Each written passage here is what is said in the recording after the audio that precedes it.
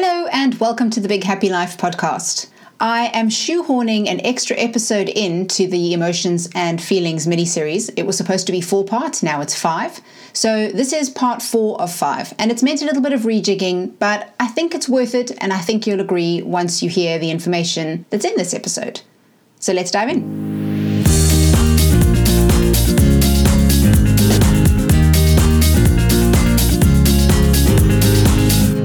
Whenever I'm recording episodes about a particular subject, I'm naturally drawn to information that aligns with that subject. And so this week, my attention was drawn to a magazine I have had in my possession for, at least a year, but haven't gotten around to reading.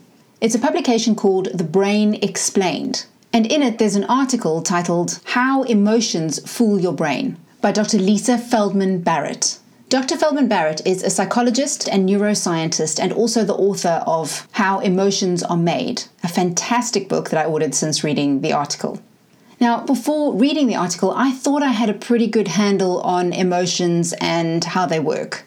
But Dr. Feldman Barrett kind of blew that out of the water. And that's why I wanted to record this episode, because for me, the ideas that she talks about have opened this whole new world when it comes to thinking about how I could potentially look at my emotional experiences and what it means to have emotional control, which is incredibly exciting when you think about the fact that emotions are the things that drive us in every aspect of our lives. So if we have more control over them, then it stands to reason we have more control over our lives, which, as you know, is one of my goals and is one of the goals of this podcast.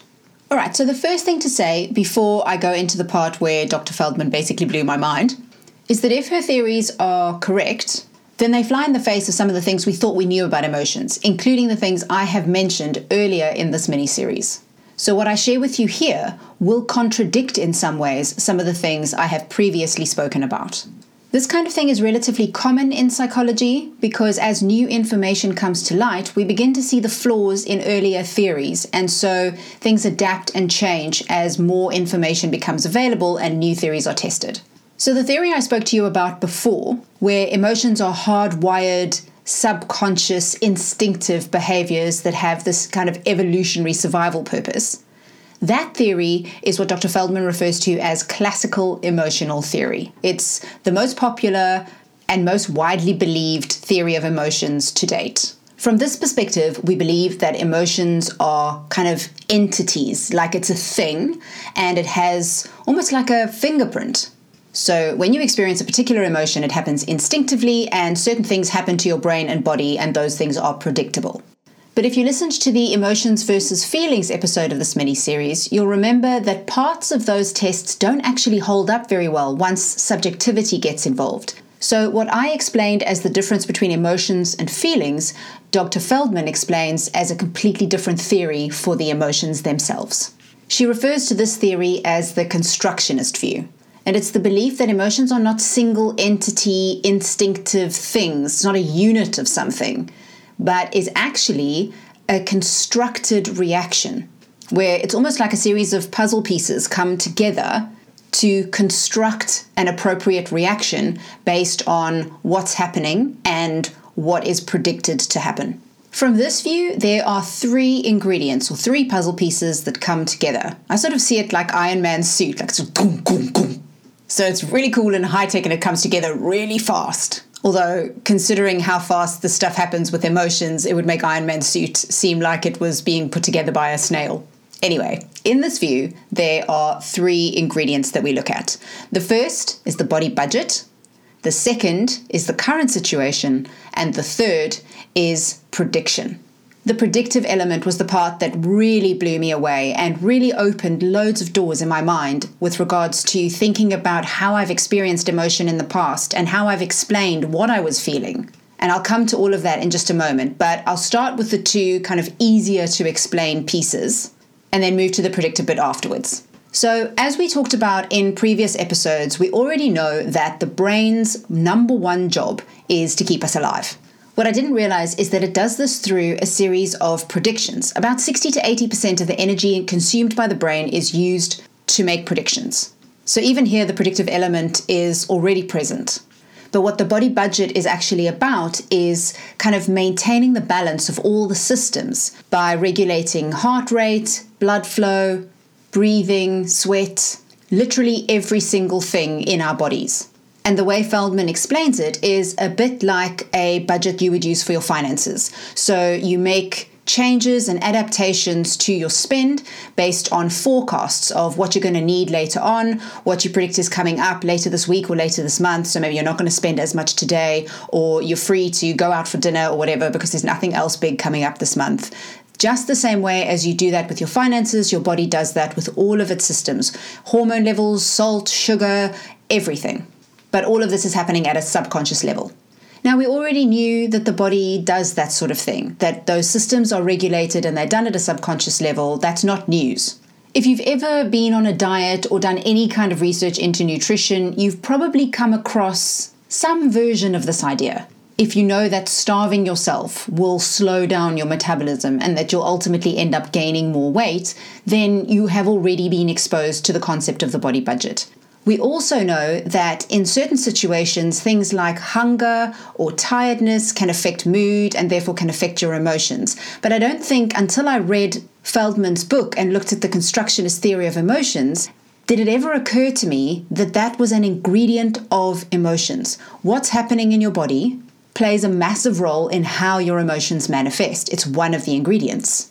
And although we've always known that things like tiredness or hunger or imbalances of hormones could affect mood and emotions, it's quite different when you say this one thing can affect this other thing versus these two things are part of the same whole. From there, you get a much stronger perspective of the effect of nutrition, sleep, hydration, exercise, and how those things can so dramatically affect emotions if they are part of what makes an emotion manifest. So that's part one, the body budget. And the more balanced the budget, the more likely you are to experience more balanced emotions. Ingredient two is the current situation. This part was also fascinating to me because what the constructionist view basically says about the current situation is that your body will interpret what it's experiencing based on the current situation, and that is what will give it meaning. So let's say your heart rate has sped up, your breathing has shallowed, your muscles are slightly tense, and the current situation is that you are reaching for a door handle to open a door and walk in for a job interview. So that physical information gets interpreted as fear or nervousness. But let's keep the body conditions the same and change the current situation. You've just been kissed by the person that you have fancied for months and hoped liked you as well. Now the feeling gets interpreted as something else. Now it might be excitement or maybe even lust. So the constructionist view holds that actually when you break apart the elements that make up an emotion, like the physical and the mental components, the measurable parts, they look very similar across a span of emotions. Also, they're not necessarily identical from person to person. So where one person scowls when they're angry and maybe even balls up their fists, another person stands completely still, eyes wide, face neutral, but their heart rate goes up. Both people report feeling anger, but there's a difference in how those things manifest. Now, in the episode about emotions and feelings, we talked about that and the fact that when you interpret what you're experiencing, there's a massive subjective element. In the classical view of emotions, we have to separate those things out. But in the constructionist view, you could say, well, that's just the ingredients of the emotion. Again, it doesn't really matter. The theory part isn't that relevant, at least not for our purposes. The point is, as we begin to understand these things more, we start to see where there are opportunities for us to think differently about our experiences in such a way that we can take greater control. And that brings me to the final part of the puzzle, which is the predictive element. I already mentioned a little bit of it when I talked about the body budget, but now we talk about the predictive element of the emotions themselves. The way Feldman says it works is that your brain uses your experience as well as information from the current situation to manage your behavior in whatever that situation is. And of course, we know that managing your behavior means managing your emotions because behavior is determined by emotions.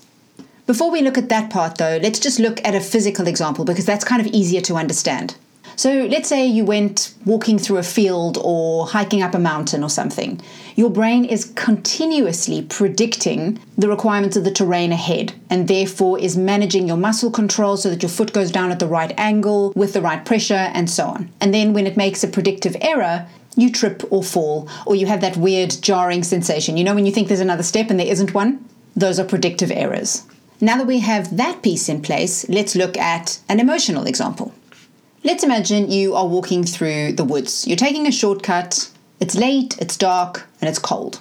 There's a road nearby, so you didn't anticipate it would be quite as dark as it is, but now you're in, so you keep going. The entire time you're walking, your brain is making preparations for what lies ahead or what could lie ahead.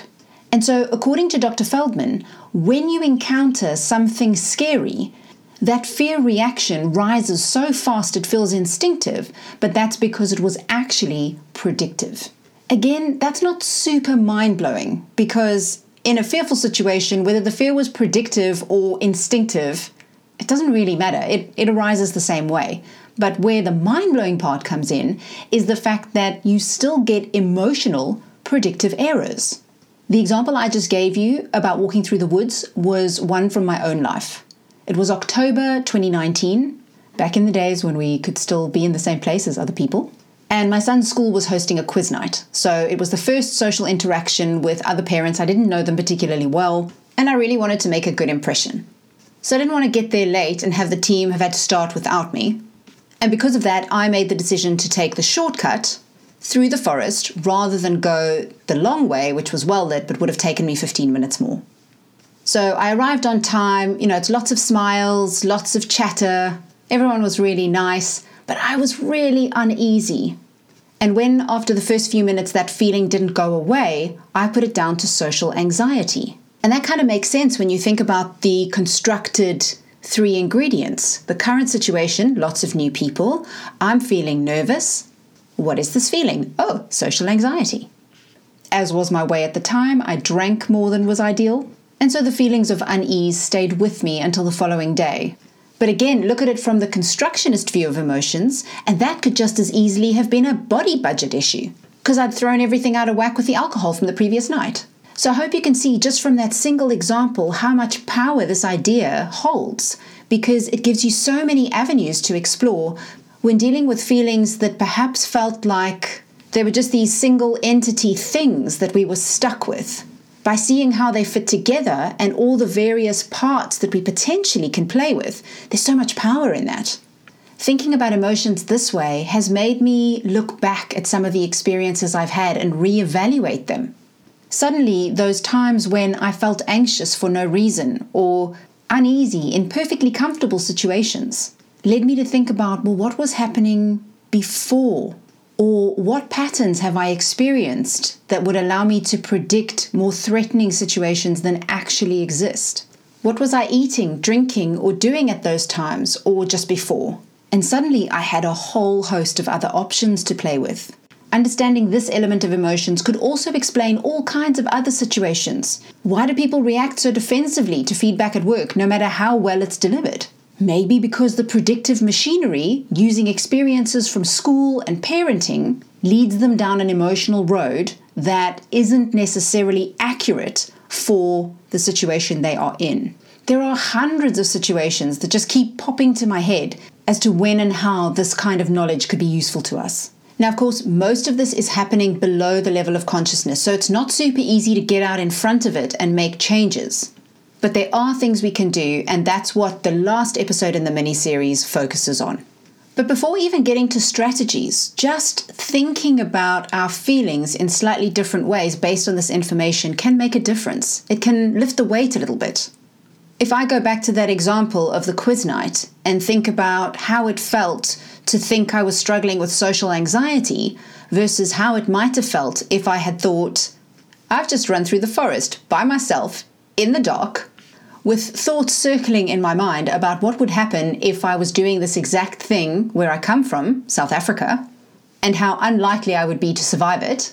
And so once I arrive at the school, I'd maybe recognize that I was filled with and primed with a whole host of fear responses that I wasn't going to need in the social setting I was about to go into. And therefore, it would be really a good idea for me to take some time and just kind of ground myself and center myself before going in to meet these people, and almost maybe reset the clock before going in and saying hello.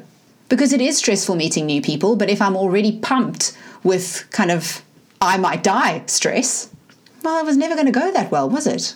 So next week we look at the skills it takes to take greater control of your emotions. And there are a number of specific skills I'll walk you through. But maybe off the back of this episode, you'll have the opportunity to think through some of your experiences and think about how, if you'd had this information, you might have interpreted them slightly differently, and that could have freed you up a little bit to let go of some of the heavier stuff. As always, I would love your comments and questions. You can leave those on the show notes at bighappylife.co.uk. And if you're enjoying the podcast, please recommend it to friends and family. The more listeners we have, the more likely it will be that we can bring on amazing guests and start really hearing about the things we can do and the ways we can live that will help us experience life to its fullest. For now, though, thanks for listening.